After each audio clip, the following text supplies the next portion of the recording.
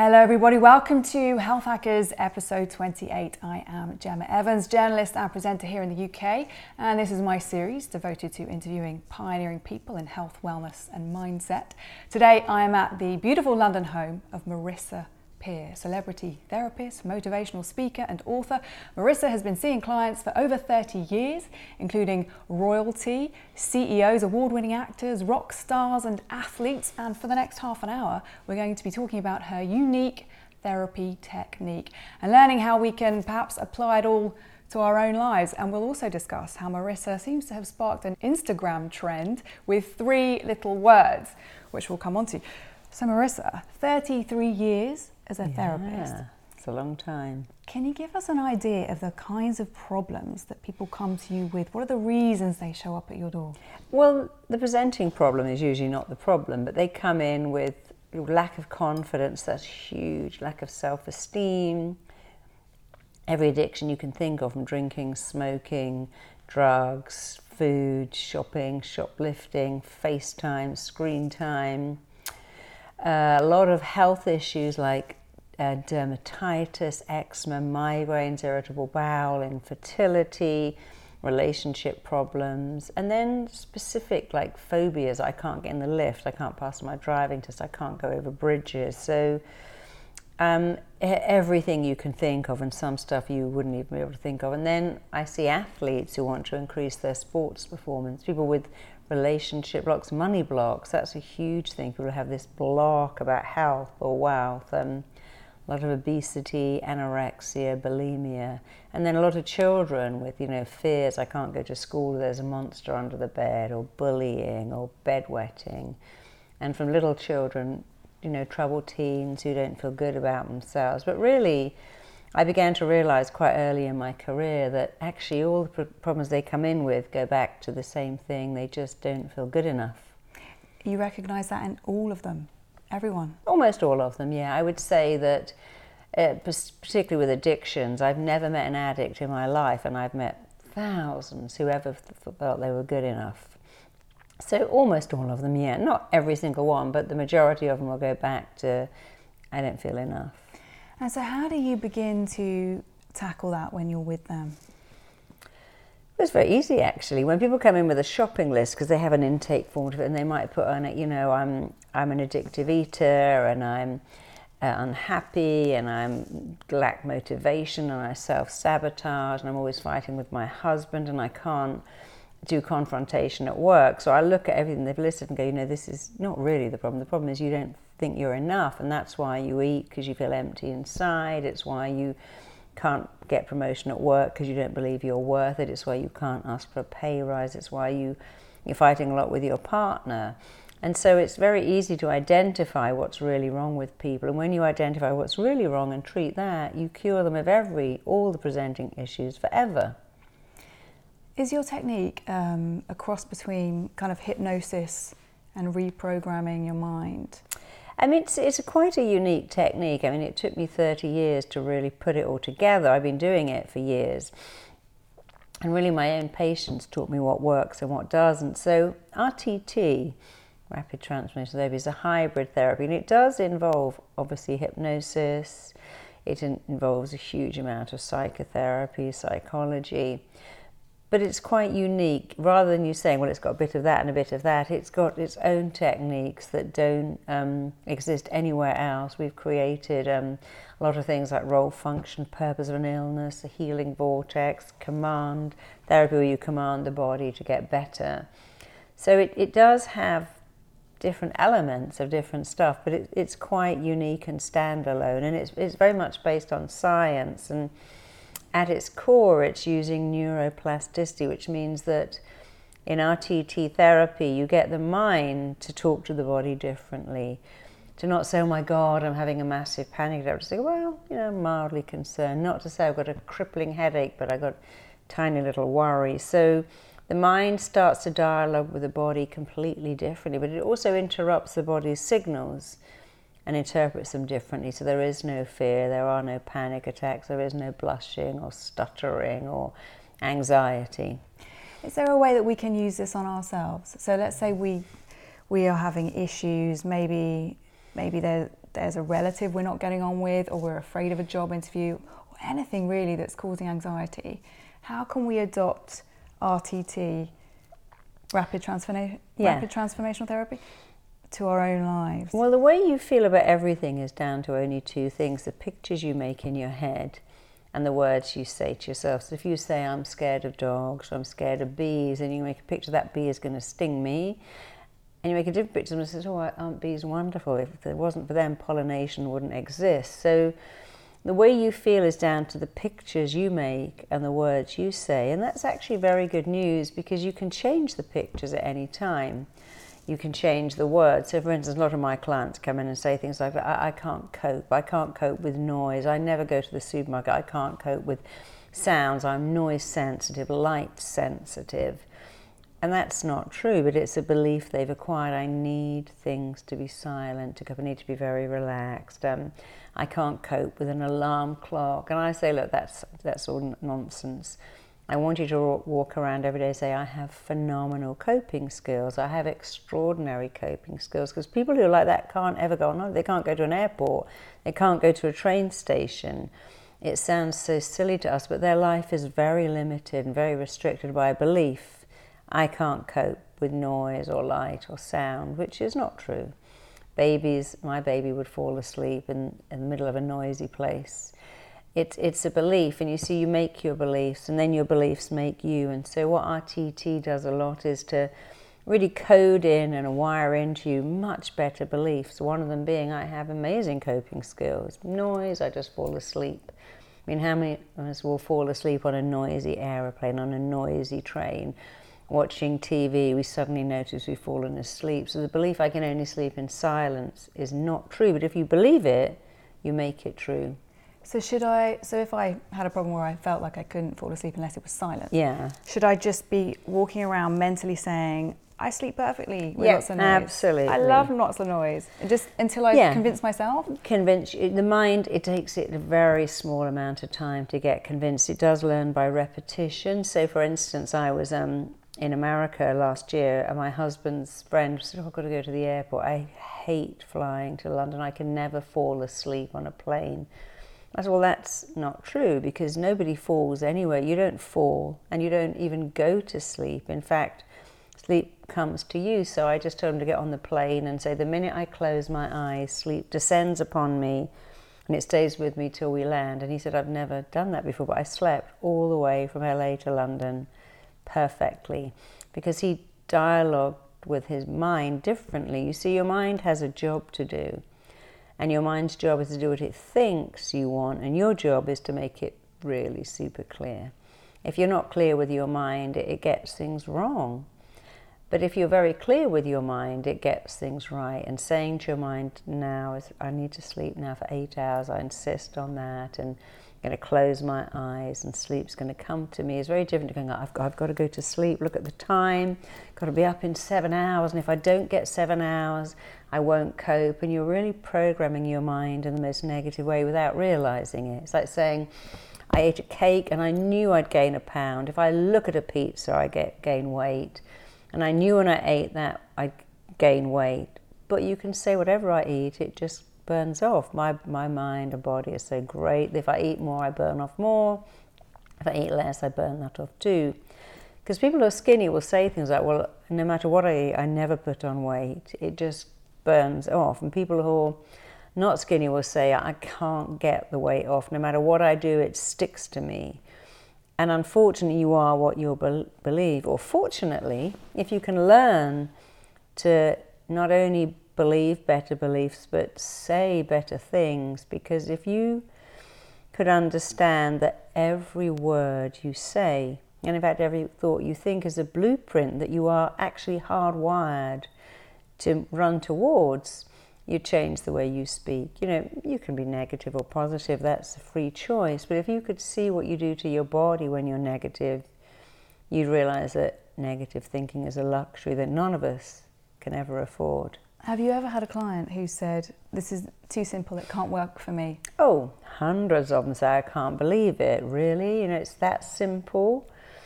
And often in our TT, they'll go back to a scene. So they'll go back and say, gosh, I never realized that my mum crying when I wouldn't finish food, or my dad saying, like, you know, if you're a good girl, you eat, and you can't get down to the table till you finish. I never realised that they actually trained me to eat whatever was in front of me.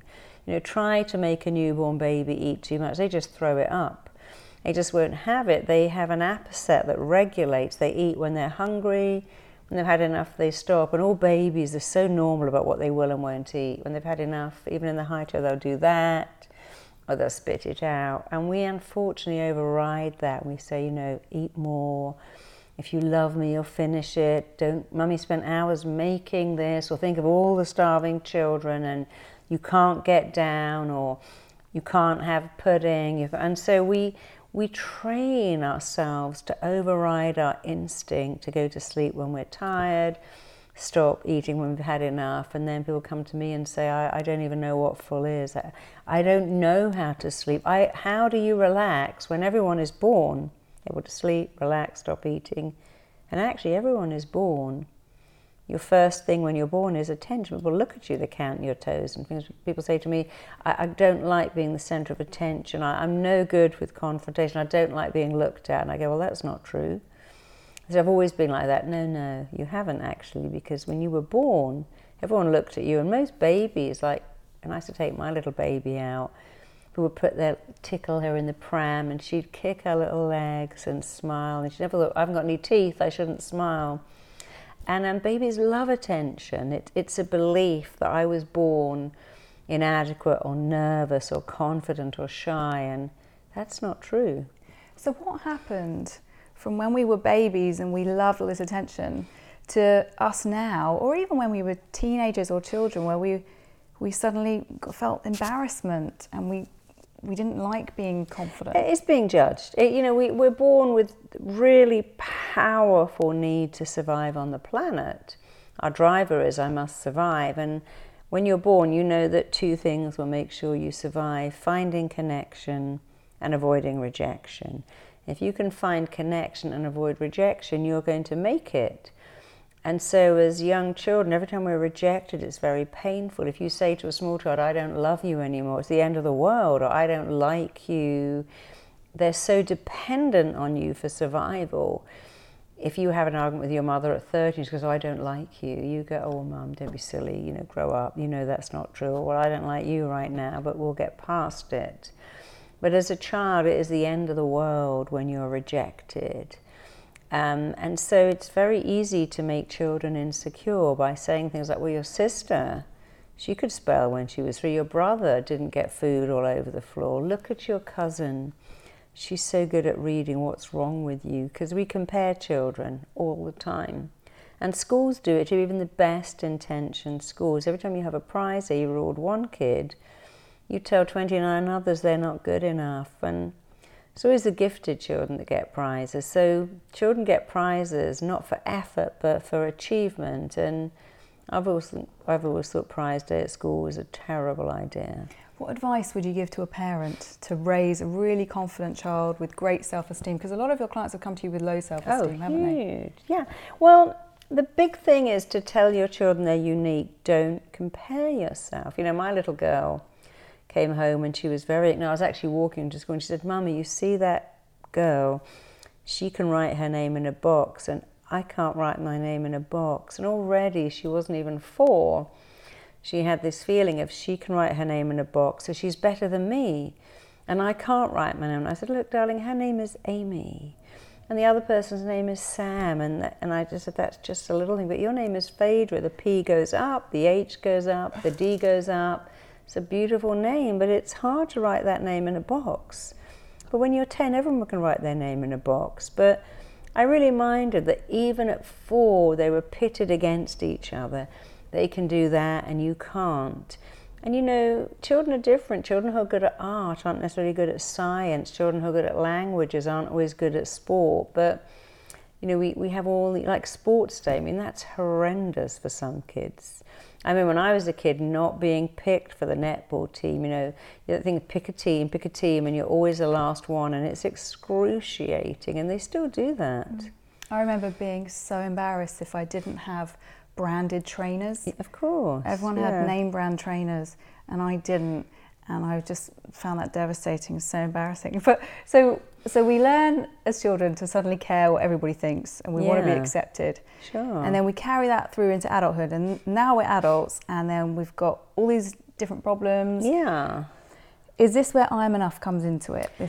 We see the hashtag. thing with children is you must be connected, and then you belong, and then you'll make it. And so we have a great fear, which is being different. And you just brought that up with you had different trainers. When you feel different as a kid, it's horrendous, because surviving was a numbers game. 500 years ago, you lived in a community, you shut the doors of the city at night, and safety was all about numbers. And if you were different, you didn't connect. If you didn't behave, they cast you out.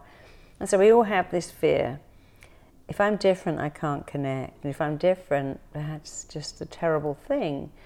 But everyone's greatest fear is to be different. So if your greatest fear is to be different, that means that you're the same as everyone, and everyone's the same as you. But that kid that felt different from not having the trainers, now you probably think, I don't want what everyone else has got. Everyone now likes that, so I don't want it anymore.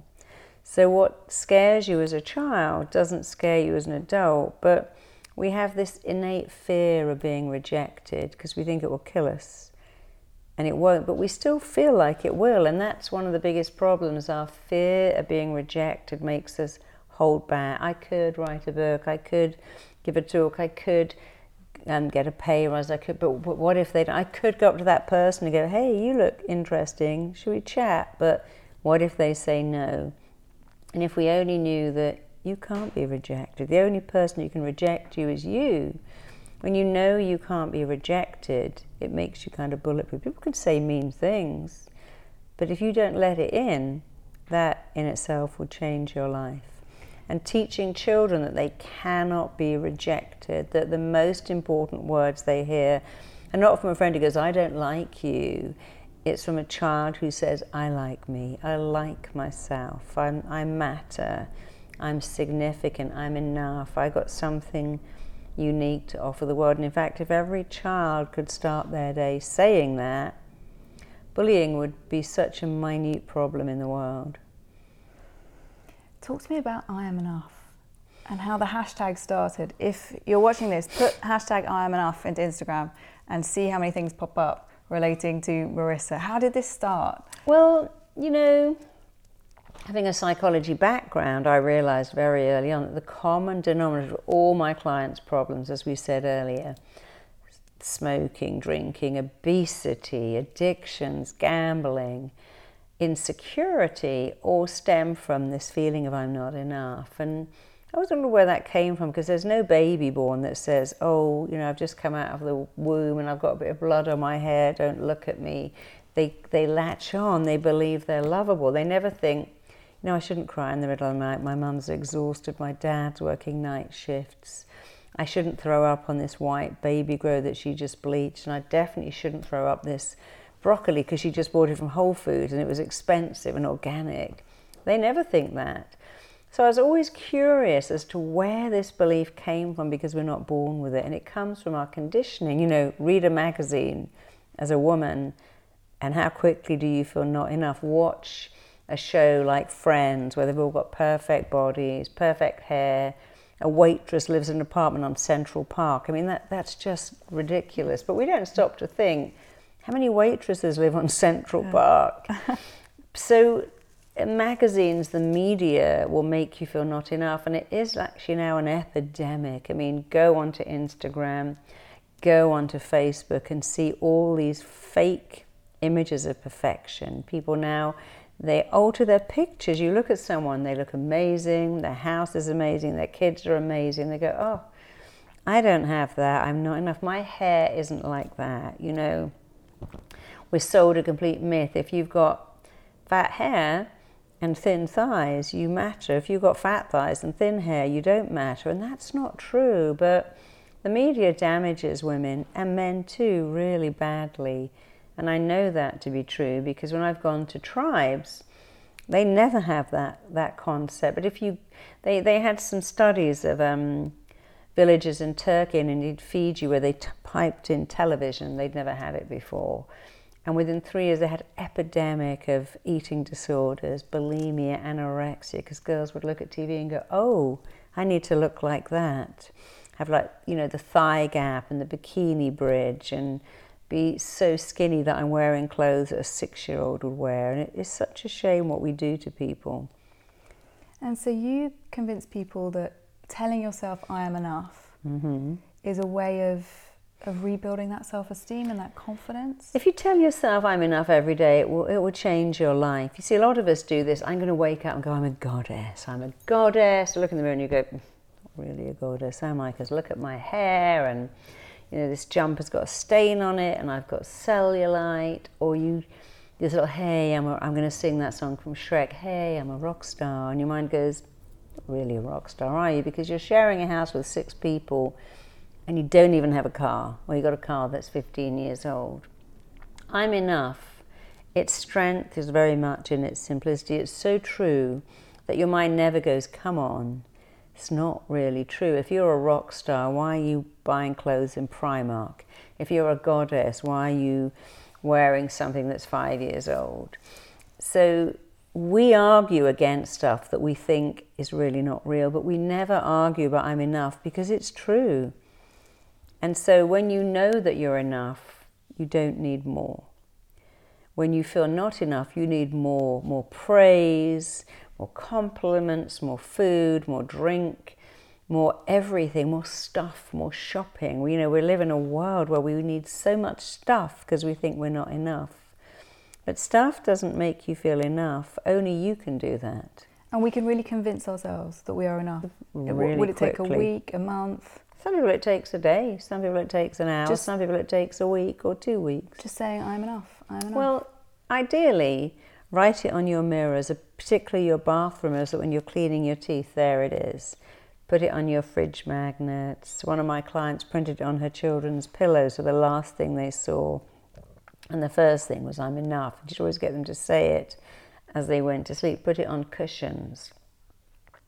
Write it on your hand. Put it on your screensaver.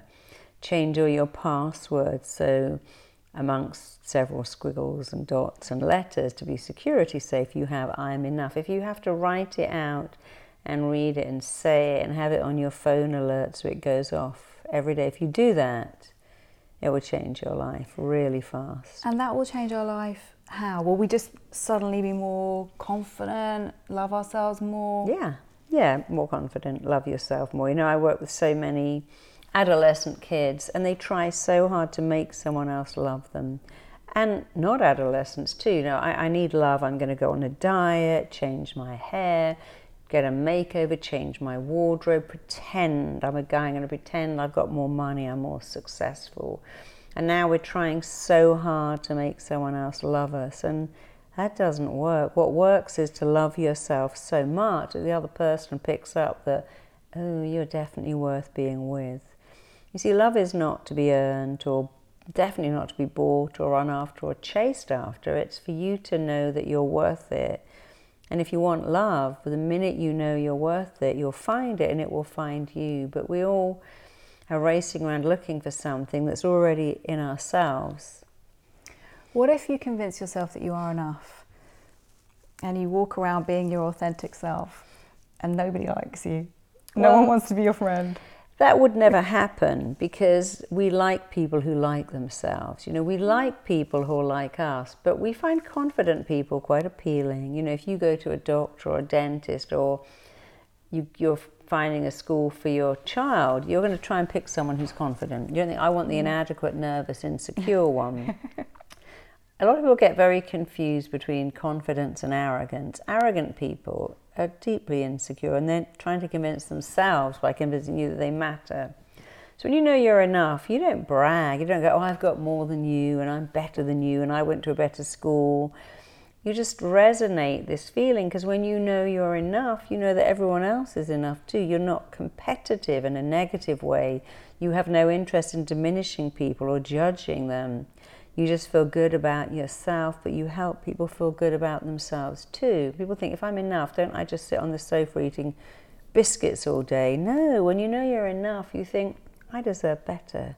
I deserve a better relationship, a better career, a better life. And I can change that. I can dialogue with my partner and say, this is not actually where I want to be, this arguing or bickering. Or go to your boss and say, I've been with this company for X years and I think it's time for a promotion. And if you have that belief, people believe about you what you believe about you. We make our beliefs, and then our beliefs turn around and make us. And all you have to do is to make your beliefs amazing. And it sounds simple, because it really is. If you take a knock, say you've built up your self-esteem, you're feeling really good, then somebody is really rude, or there's a troll online who attacks you, and all of a sudden you feel that big again, and you think, can you build yourself back up quickly? Yeah, you see, success is not in never failing. Success will never go, I never get criticised. In fact, the more success you have, the more you will invite trolls and people who like to diminish you because they're deeply unhappy. Success is really about how quickly you get back on track. People who think all successful people have a charmed life and they never get illness or sickness or stuff going wrong, that's not true. But a troll, trolls are deeply unhappy. All critical people have the most criticism reserved for themselves. And they're expressing outwards the fact that they don't like them. If I started to have a go at you and go, I hate what you're wearing and your hair's full of split ends and look at you. And really what I'm saying is I feel so bad about myself. And in your company, I need you to feel really bad about yourself. Then we can be equal. It's like you're here and I'm here. And I don't like that. I want to be here. I don't want to be equal. I want to be superior. And I have two choices: embellish myself or diminish you. Diminishing you is much easier. So if I feel bad about myself, how can I embellish myself? So trolls will say awful, horrible, terrible things. And you think, what kind of person would sit at home and get pleasure from that? Well, the answer is a very unhappy, insecure person. And the only thing you can ever do is not let it in. Just don't let someone like that. You can't give other people the power for how you feel about yourself. Happiness is an inside job, and no troll has the power to make you feel bad unless you let them. Lots of my clients or celebrities say, every day I go online and read the hate mail. I'm like, why? Why would you do that? I would never do that. I've got hate mail, and some of my YouTube videos, they get really good comments, but there's a couple of really nasty, me too, bitter ones. Who cares? Do you believe that's true about you? Do you ever reply? Or do you just ignore? Occasionally, I did reply to a couple, and then I just realised it's a complete waste of time because they're not interested in what you have to say. They're only interested in diminishing you.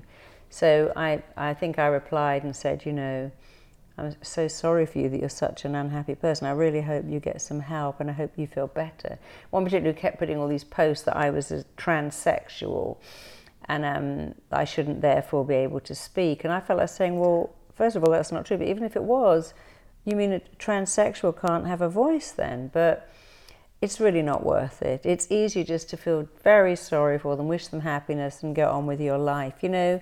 If you don't let it in, it can't hurt you. You have a choice about what you let in. And, we have an epidemic of bullying because people let this stuff in. But really the quickest thing with a troll is to just delete it if you can or skip over it if you can't. What should you do if somebody's rude to your face in real life? Do you just ignore that too? Whatever. Depends. If someone's very rude to me, I might say to them, I don't allow people to speak to me like that. And they go, yeah, I do that to everyone. I'm like, well, I don't let people talk to me like that. So if people are very rude, I will say to them, I don't allow people to speak to me like that. Or I might say, I'm really sorry you're having a bad day. And they usually go, oh God, I've just done 3 back-to-back flights. I'm exhausted. They quite like it when you say, wow, you're having a bad day. You must be exhausted. Yeah, my kids kept me up all night. So they quite like it if you, instead of you getting hostile and go, wow, you're having a bad time, aren't you? You're a hurt person. Because hurt people. And behind anger and bitterness and resentment and criticism is deep hurt. And if you can understand that people are hurt and they want to lash out that hurt, and then you're hurt, and then it's like, I feel a bit better now. We're equal again. So recognizing that mean, angry, critical people have really hurt people and feeling some compassion for them just makes you feel better. Trolls just don't think they're enough. Never. I mean, who would ever wake up and go, my life is great, it's amazing, who can I go online and diminish? I mean, who wakes up and goes, my life's amazing, who can I bully? You know, happy people are benevolent, and unhappy people often are critical. Not all unhappy people. Some unhappy people are really kind, but by their very nature, people who are happy praise and people who are miserable criticize. So why would you need that to affect you? I heard you talk regarding I Am Enough. I heard you talk about a former client of yours who was a big star, and you often get drafted in where other therapists can't handle things. And it'd be great if you could tell this story to my viewers, because this really touched me. And it was the guy, you weren't allowed to drive a certain car on his So I was working on my own show in LA as a weight loss show, and another producer called and said, you know, we've got this massive star who keeps not turning up, and I think it cost something insane like $20,000 a minute to film this show, and he kept going missing. They said, can you go to his house and do a session with him, but get him back on set, because if we have to shut down the set, we lose everything. And they said, could you go now? I'm like, sure. And they went, what kind of car have you got? So I've got a Mustang. I went, oh no. I mean, I had a red convertible Mustang. I loved it. But they said, no, you can't. Don't put that on his drive, and don't even put it outside his house. Can you tuck it away in the next street? Because he can only have status cars, Ferrari, Jaguar, Porsche. So I'm like, sure. So I drove up to this amazing mansion, a real Beverly Hills, incredible home, tucked away my, according to them, inferior car, and knocked on the door, and he answered it. And I was very struck by this house, and I was going, wow, this house is amazing. I hate this house. I hate it. The neighbors are so difficult. So I have to keep moving. I just can't find the right house. And he said, anyway, I don't even know why you're here, because I've seen everyone, every doctor, every therapist, nobody can help me. So, well, you haven't seen me, and I can help you. And then he said, you have the look of my fourth wife. I said, thank you. He said, don't thank me. She was the biggest, out of all my wives, she was the most disappointing. And then we went into his den to do the session. He had a BAFTA, and I said, you have a BAFTA? He said, that's a curse. Do you know what that's like, to get an award? I said, I do, actually, because I was put in the TAPS guide to the very best doctors, and my first thought was, gosh, I hope I'm in it next year. That would be awful to be in it and then not in it, but not in your league. And I said, but actually, I know what's wrong with you. And he said, how can you know already? I said, well, look, you can't have any car on your drive that isn't equivalent of a Ferrari. All your wives disappointed. You hate this house. And a BAFTA is a curse. It's very clear. You just don't think you're enough, do you? And considering how cranky he was, these big tears started to leak out of his eyes. I said, do you think that's true? I said, you know, I know it's true. And so do you. I mean, look, the house, the car, all of these things have the emptiness inside of you. You need better cars, better wives, because you don't think you're enough. And I said, anyway, tell me about your life. He said, well, I was raised in a trailer.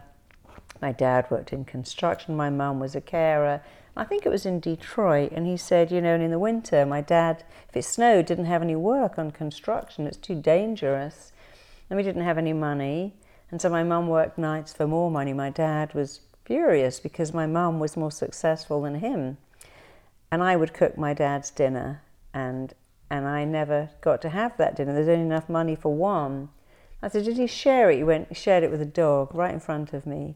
I said, well, that's it. You know, any child looks at parents, because children must idolize their parents. And when a child says, my dad doesn't like me, my dad likes the dog more than me, my mum's never here, where is she? She's at work. Oh, I guess she must like that place called work more than me. Why is that? There's only one answer. I'm not enough.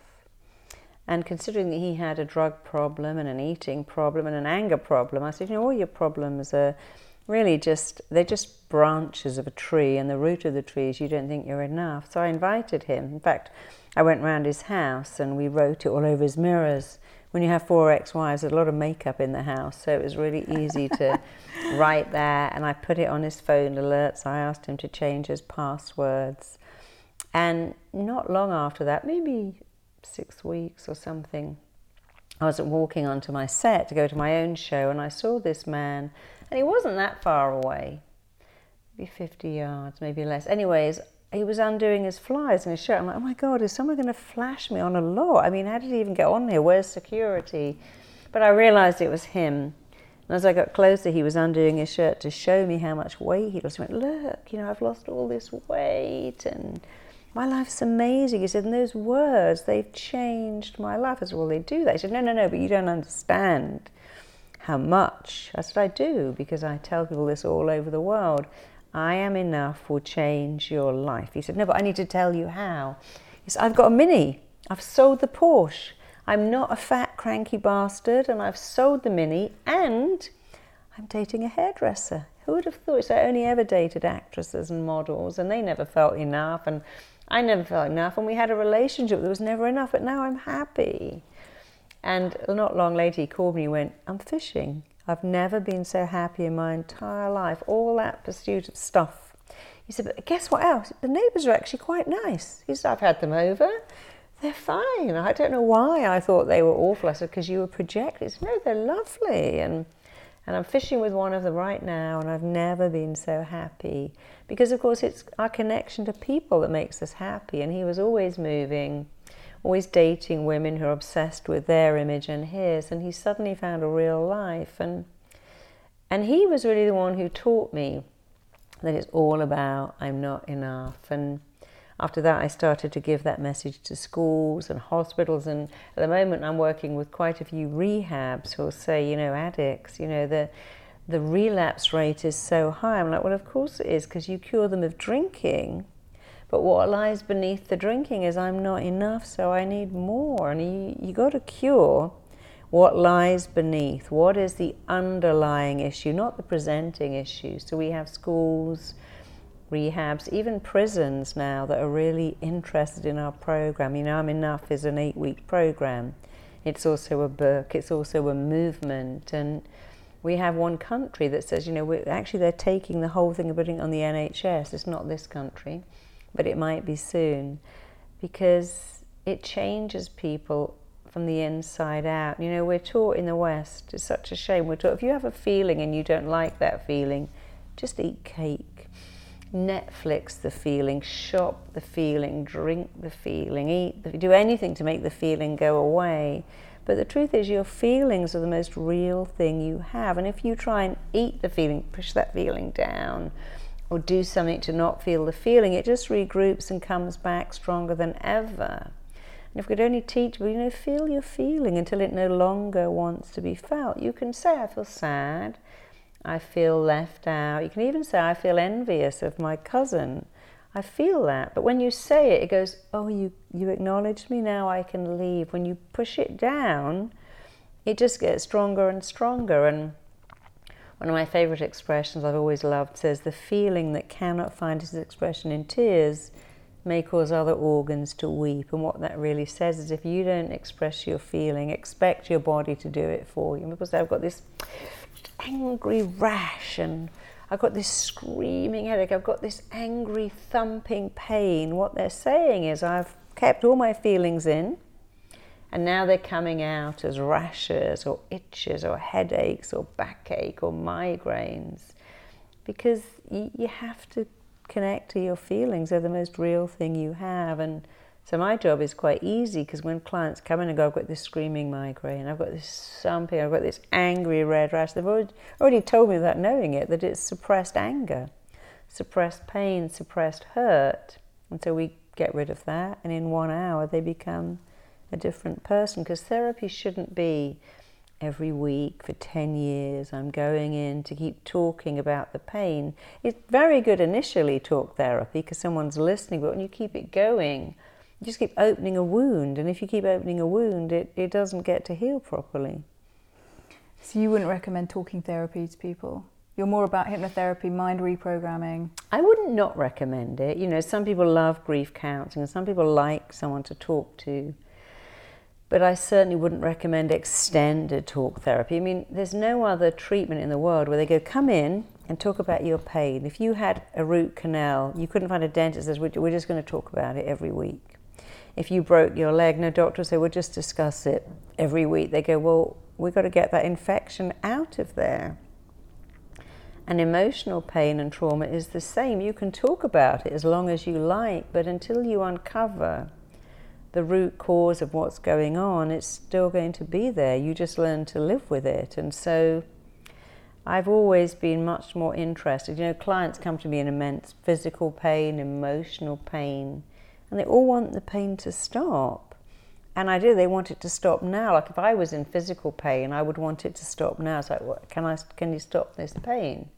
Can you at least minimize it? So I've always been interested in, I want to stop my clients' pain, and stopping the pain involves finding out why you have it and getting rid of it. So with a lot of obese people, men and women, and they'll say, you know, I've had stomach stapling, I had my jaw wired, I've gone on this liquid soup diet, I've done every diet, and it always comes back. And if it always comes back, then I figured if it comes back, it must have a purpose. Why would something come back when you're working to get rid of it unless it has a reason? So I started asking my clients in hypnosis to come up with a reason, and they'd say amazing things like, oh, you know, now you mention it, when I was 11, my mum remarried a guy, and he used to look at me, he really lusted me. I didn't like it, I was very young. I remember saying, I wish he wouldn't look at me. I wish I could find a way to stop him looking at me. Suddenly they became obese. They would come in with headaches, they've had everything. They've tried every diet, every medication, every new drug trial, they keep coming back. And then you'll say to them, well, if the headache had a job, and then they'll say, you know, my dad was so determined I would be a lawyer. I never wanted to go to law school. I was trying to get out of it, and then I suddenly got these excruciating headaches. I couldn't even take the exam. And then they have what's called an aha moment, a light bulb moment. Oh, I see, the headache had a role and a function and a purpose. You know, even tiny children of 5, I've often sat with children who've got dermatitis or eczema and said, you know, sometimes the eczema wants to be your friend. How could that be? And they'll say, well, I have to stand like that, and mummy puts cream and wet bandages on me. Just put any cream on that baby. And in that instance, you understand that they've said to their mind as mum in massages, I want that. Mummy, can I have cream? No, you're a big boy, it's just for the baby. But they tell themselves they want it, and your mind has a very clear job. Do what you tell it you want. So one of my clients only this week was saying that whenever his parents fought, he'd say, I'm so hungry, I'm really hungry, and he wasn't. And they'd stop fighting and make him food and feed him, and he became very fat, but they fed him a lot. And then he had formed a belief that every time something isn't right, I need to eat to stop it. But that was just an intervention he came up with as a child. And so when you begin to understand that our emotional illnesses, our physical illnesses often have a job. They think they're doing what we want. You know, if you say, oh God, if I got pregnant now, it would be a nightmare, it would be a disaster, my dad would kill me, I'd get kicked out of school, or I'd ruin this relationship, your mind is picking up, you don't want a baby. But when you say these things, your mind tags on forever. I don't want people to look at me, ever. If I got pregnant at the end of the world, forever. I've got to get out of taking these exams. But for the mind, it's permanent. So 20 years later, when you're no longer a 15 dating some guy that your parents hate who's a different religion to you, and you're married to a guy they absolutely love and they're gagging for grandchildren, your mind is still acting off. You don't want a baby. That would be the end of the world. You don't want to be attractive. That would make people look at you funny. You don't want to be healthy because then you'll have to do a job you don't want to do. So the mind is very good at tagging on this forever. So a little kid of 2 whose father leaves, marries someone else and has a new kid and gives that attention will only think one thing: my dad doesn't love me, but he loves the other baby more than me because I'm not enough. But then here comes the tag. And it will always be like this. It will be like this forever and ever. It will be this way for the rest of my life. You only have to look at someone like Marilyn Monroe to see that in action. Abandoned child by both parents, orphaned, fostered, who went through life and became stunningly beautiful, very intelligent, very engaging, very beguiling, but always had this belief, no one loves me. I'm not lovable. I mean, whoever she married or was with, she always had a belief that she wasn't lovable enough. It was there in Princess Diana. It was there in Michael Jackson and George Michael and so many talented people, Heath Ledger, Amy Winehouse, Whitney Houston. There it is over and over again. I'm beautiful, I'm talented, I'm gifted, but actually I don't think I'm enough at all. And if you knew the real me, you'd be disappointed, because they feel not enough, and no fan base can get over that. You have to cure yourself by saying, but that's not true, of course you're enough. You know, you're not your thighs or your weight or your shape or your size. You're not your childhood. You're not the numbers on your bank account, on your birth certificate, even on the scales. That isn't you. That's just the wrapping. You know, when you know that you're enough, those things don't haunt you anymore. I've got to weigh less, pretend I'm younger, earn more, be more, do more. Then you can go, no, I'm enough. And I can get more, well, if I want it, but I'm enough without it. So would you say that everybody, in summary now, if we all believed we were enough, we could all be super achievers? If you want to be. Some people don't want to be. You know, I train a lot of people to become RTT therapists. We have about 3,000 all over the world. And some of them will say, you know, I really want to make a lot of money and be very successful. And others say, you know, the money is not my thing. I have a calling to change people's lives, and it's so exciting. I can go into schools and change these bullied kids and change the kid who's the bully. So not everybody wants, you know, huge amounts of wealth, but even money, your relationship with money is pretty much set by the time you're 5. If you hear parents say, I can't find the money and I don't know how to get the money and we can't afford that and there isn't enough money, you'll always have that helplessness about money. If your parents go, if you want that, then we're going to find some stuff for you to do and you're going to earn it, then if that child will grow up thinking, okay, I can do that. You know, when I went to school, and my brother went to private school and I didn't, because he was always earmarked as the smart one. And I was not the smart one at all. In fact, I was always going to be a nanny, because that's all my parents thought I could really do. But my brother's school would give him maths homework, and it would say, you have 8 businesses and you sell 3. How many have you got left? And of course the answer is 5, but you've also got the investment. But my school said you have 5 apples and you give 2 away and you've got left. Well, the answer is 3. But I've given away half my equity. Nothing wrong with giving away apples, but the very thing that my school talked about, apples and pears and how many you gave away, and you had less left. But my brother's school talked about investing, selling, acquiring, acquisitions at 6. And even at that tiny age that you're becoming wired to believe that you have a good relationship with money or not, you can attract wealth or not. Can you change that with I'm enough?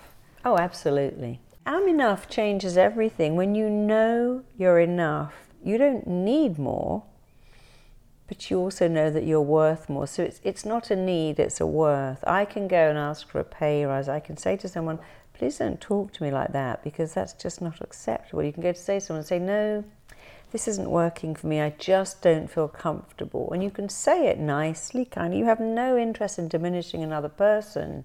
You can just go through the world confident, happy, but also you like other people and they like you. When you're not enough, you need more, and you're threatened by people who have more and uncomfortable sometimes with them.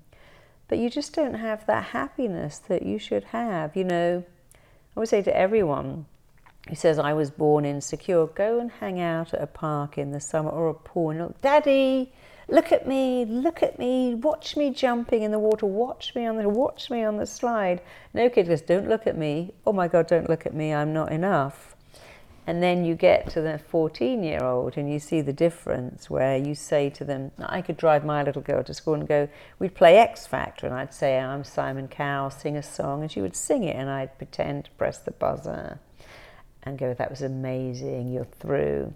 But if I did that at 14, she'd go, oh, Mum, you're so embarrassing, for heaven's sake, would you stop that? Because at 14, or even at 12, you know, say to yourself, sing, dance, perform, it's like, I'm not doing that because I might not be good enough. But the 2-year-old has no concept that anything other than enough. And The good news is, since you are born knowing you're enough, and it's such an innate part of you, you're not getting something new, you're reactivating and remanifesting and regaining what you were born with. You know, everything we were born with, a lot of it, we don't lose it, we just kind of bury it under stuff that isn't even true. I'm not good enough and I can't do that. I don't know how to talk to people. I don't know how to get what I want.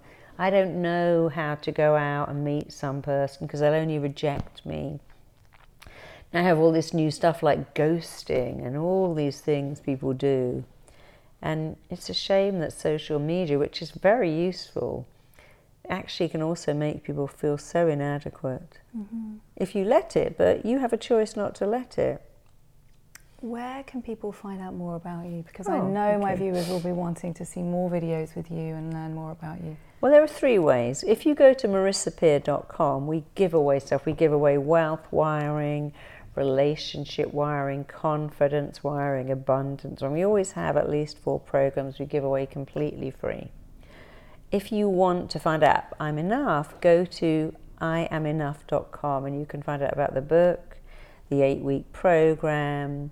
We do live Q&As. There's an amazing program. People say to me, wow, you know, that somebody wrote to me recently, I've been in therapy for 10 years. The day I got that program, I stopped and I sent it to my therapist and said, you need this.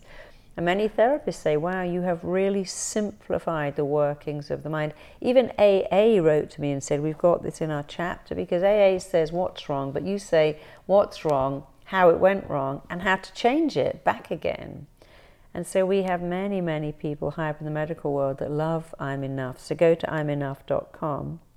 If you would like to become an RTT, a rapid transformation therapist, go to rapidtransformationtherapy.com and you can learn to do what I do. I mean, when I started to teach this method, I made it something I could replicate. All of the people I train replicate what I do, and they also replicate the results. So you can also go there to find a therapist should you want one. So iamenough.com, marisapeer.com, or rapidtransformationaltherapy.com. Brilliant. YouTubers, I will put all of these links in the show notes at healthhackers.uk. Thank you. You're welcome. Thank you for having me, and thank you for this welcome. fascinating discussion. Don't forget to subscribe on YouTube and iTunes, everybody. See you next time. And Bye-bye. hashtag I'm Enough. Hashtag I am enough. Check it out. Thank you. Bye.